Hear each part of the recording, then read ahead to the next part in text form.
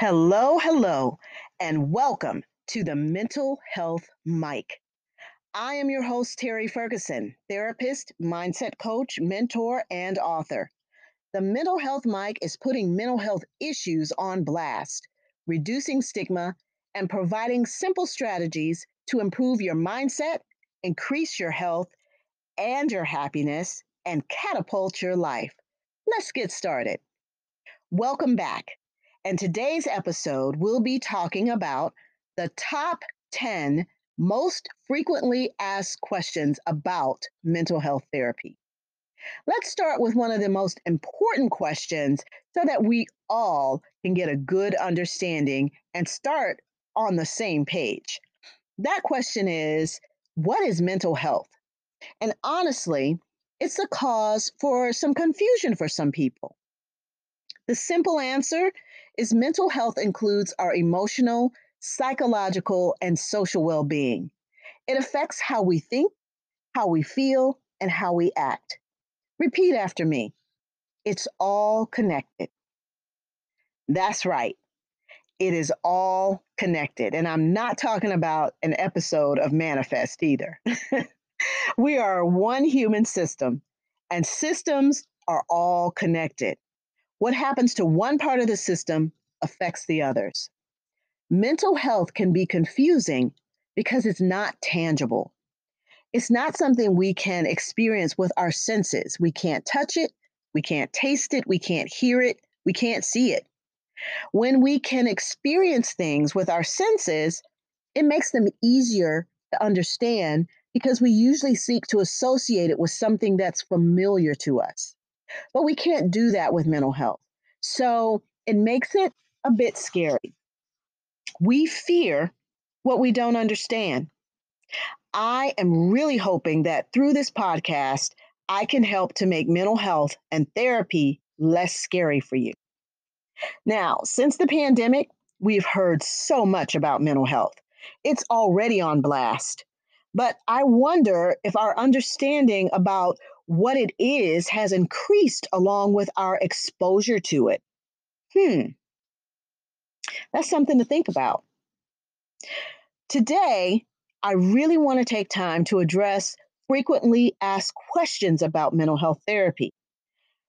Now, the questions are those that I generally receive when someone either visits my website or calls about services or talks to me in person.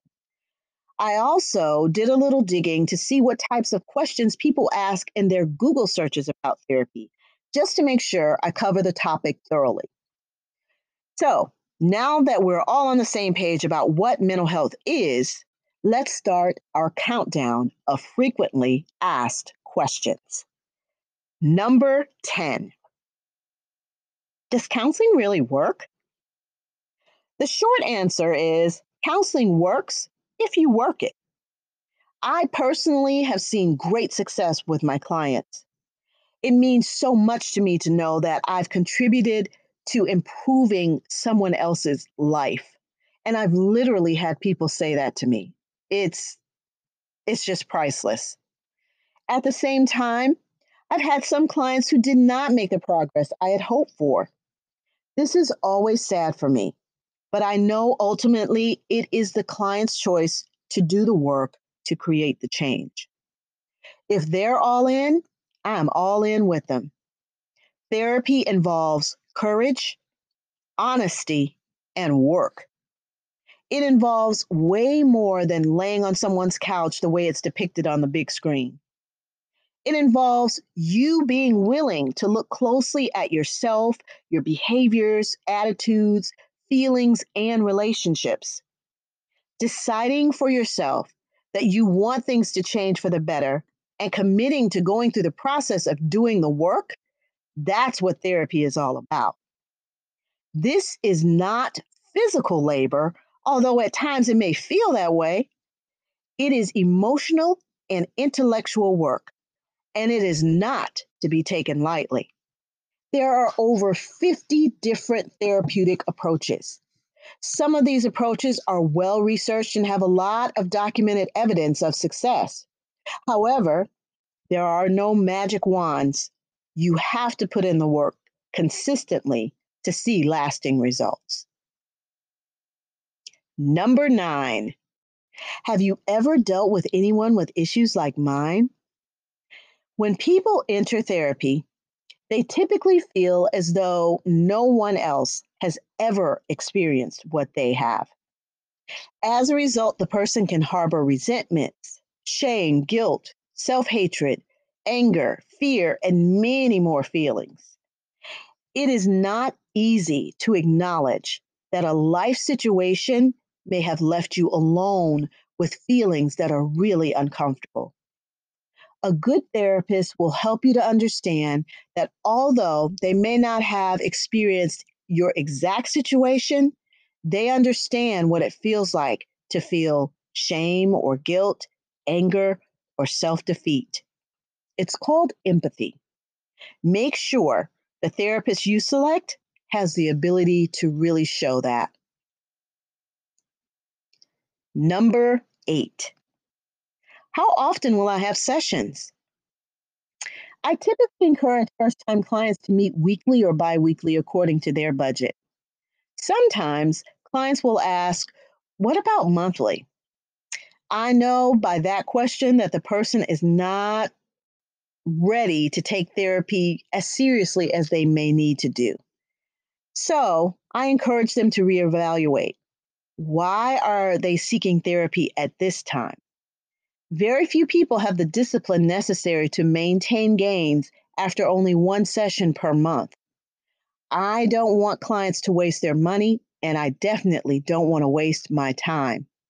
Success and effectiveness is not only based on the therapist's technical abilities, it's also based on their ability to establish rapport and build an authentic relationship with the client. That leads to a safe atmosphere of trust. And sometimes the client coming into therapy has never experienced that. That's healing that occurs right there. Change is not easy. So, as a client, you have to be intentionally committed to the process and willing to be held accountable by your therapist in order to see lasting results. Number 7, will I have to take medication? This is such a scary issue for a lot of people.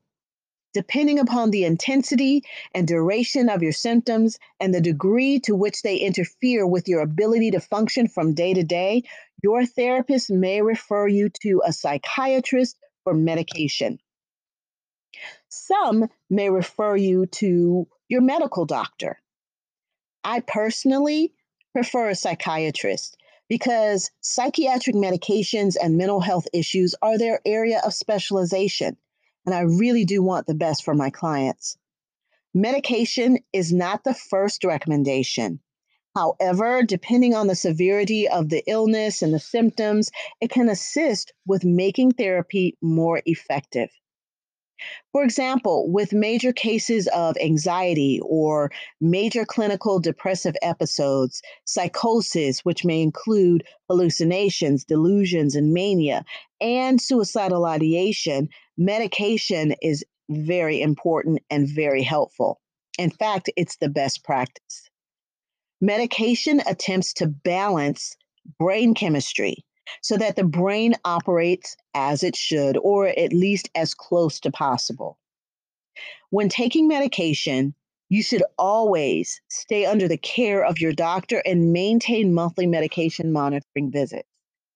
Always stay informed about side effects and report any changes you notice immediately. Psychiatric medication is not a one size fits all. Communicating with your psychiatrist is extremely important and beneficial to ensure that the dosages are tailored to your personal body and brain chemistry. I often share with clients that medication for your brain is just like taking medication for your body. If you have high blood pressure, you would take the prescribed medication to manage it.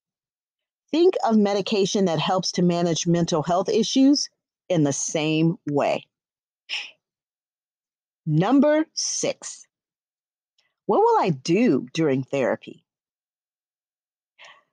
What you do in therapy in large part, is dependent upon the type of therapy your clinician practices. In general, however, you will work to resolve an identified issue. That involves identifying the issue and then providing some form of mental health clinical assessment, processing thoughts and feelings and behaviors around the issue, identifying how you want it to change, and putting a plan in place. And then here's the hard part: walking out your plan through daily application. All of these processes should help to relieve the symptoms that brought you in and provide you with more adaptive, healthy emotions and behaviors. I always recommend that my clients get a journal so that they can journal daily, and I give them a heads up that you're going to receive homework. You've got to be able to assimilate what you learn in your therapy sessions into your daily living. And that only happens through practice, repetition, and review over and over again. Bessel van der Kolk, that's Kolk, Bessel van der Kolk, in his best selling book, The Body Keeps the Score, shares that much of human suffering is related to love and loss. The job of the therapist is to help people acknowledge, experience, and bear the reality of life with all its pleasures and sufferings. I can hear a lot of people now: suffering? I don't want to suffer. Nobody does. However, the reality is that if you keep on living, you will. A portion of a Bible verse I often quote from Matthew 5:45 states that it rains on the just and the unjust. Life suffering is not determined by how good or how bad your behavior is. Bad things happen to us all. And as much as we may want to avoid them, bad things just cannot be 100% avoided. I always say you have the choice to be bitter or better as a result of the bad things that will happen in life. Okay, I digress. Back to the therapy session. During your session, you should be doing most of the talking. At times, there may be no talking at all because we're taught to allow space for silence. That gives you time to process. And think about it. When during your normal day do you get a moment of silence? Depending upon your symptoms, your therapist may refer you to a psychiatrist for an evaluation for medication, which we already discussed in the frequently asked question number 7. Your therapist may refer you also to your medical physician for a physical to rule out any pre-existing medical issues. Number 5. How can I find a good therapist for me? Answer: interview and speak to the therapist ahead of time. Many therapists will offer a free consultation. A good therapist should ask a couple of general questions to understand your concerns and share whether or not your concerns fit his or her area of specialty. If that is a good fit, then consider if you think your personalities are a good fit. Everyone's different. What works for one person may not work for someone else. Some good questions to ask your potential therapist include: are you licensed to provide therapy? That's an important question because it shows that the therapist is accountable to uphold professional standards determined by a national organization. Consider these questions too. Does the therapist respect my boundaries? Is the therapist a good listener? Does the therapist keep his or her personal life private? That's huge. The reason is because you don't want your therapy session that you're paying for to be entirely about your therapist. Also, think about whether the therapist guarantees confidentiality. Do I feel comfortable with the therapist? Are the therapist's fees and schedule a good fit for me? And is the therapist patient, attentive, and respectful? I encourage you not to shy away from a higher fee. You get what you pay for. Number 4, do you meet with therapists? I'm sorry, do you meet with clients in the office or online? There are many clients who call seeking in person sessions. I personally have chosen to make both options available for my clients. If, however, I suspect trauma is involved, I strongly encourage the client to come in person if possible, at least initially. It usually allows for more personable connection, and the process of building trust is an easier flow. Number 3, can you help my adult, child, friend, mother, father, minor child, spouse, or partner? I frequently receive calls from people seeking help for their loved ones. I listen. Then my pat answer is that I must speak with the person that you're seeking support for. Even if a parent calls for their minor child, the child is the potential client, and my role requires that I have a confidential conversation with the child. If the concerned family member is calling for their adult child, the same process holds true. Why? Because even if you are a parent paying for your adult or minor child to attend therapy, they have to want it and they have to work for it. As the saying goes, you can lead a horse to water, but you cannot make him drink. Change only happens when an individual has made a decision to make it happen. If, when I speak to a potential client, they identify their commitment to the process of change on a scale from 0 to 10, with 0 meaning no commitment at all, and 10, I am all in. If they say 5, my immediate thought is that maybe they're not ready for this. So I ask them, why 5? Based upon the person's reply, we may go forward or not. Here's the thing, I cannot do this for you. Mommy, auntie, friend, daddy, spouse, or partner, they can play a supportive role, but they cannot do it for you. You must want it bad enough to work for it and commit to it. So you can call and inquire about assistance for someone you care about. Just remember, the final decision to engage is entirely up to them. Number 2, do you take insurance? If I could have had 2 number 1s, this would have been a number 1 instead of number 2. Most people will ask, do you take insurance? Now, there are therapists who do take insurance, and of course, there are those who do not, like me. I chose not to accept insurance because of all the additional work and hassle that comes along with it. I went into private practice to be free from bureaucracy. I want my time to be dedicated to my patients and honing my clinical skills, not fighting with insurance companies to get paid. I have heard so many horror stories that I did not even attempt to go down that path. Instead, I accept self pay clients. If they happen to be with a carrier who accepts out of network providers, I can provide my clients with a super bill, which is more like a super receipt, to give to their insurance carrier, and then their carrier will reimburse them directly at their identified rate.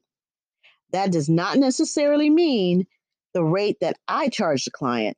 It means the rate the insurance company determines that they're going to pay you. And for that final number 1 question, frequently asked question, drum roll, please. Without a doubt, the biggest question is, how do I know when I need to seek therapy?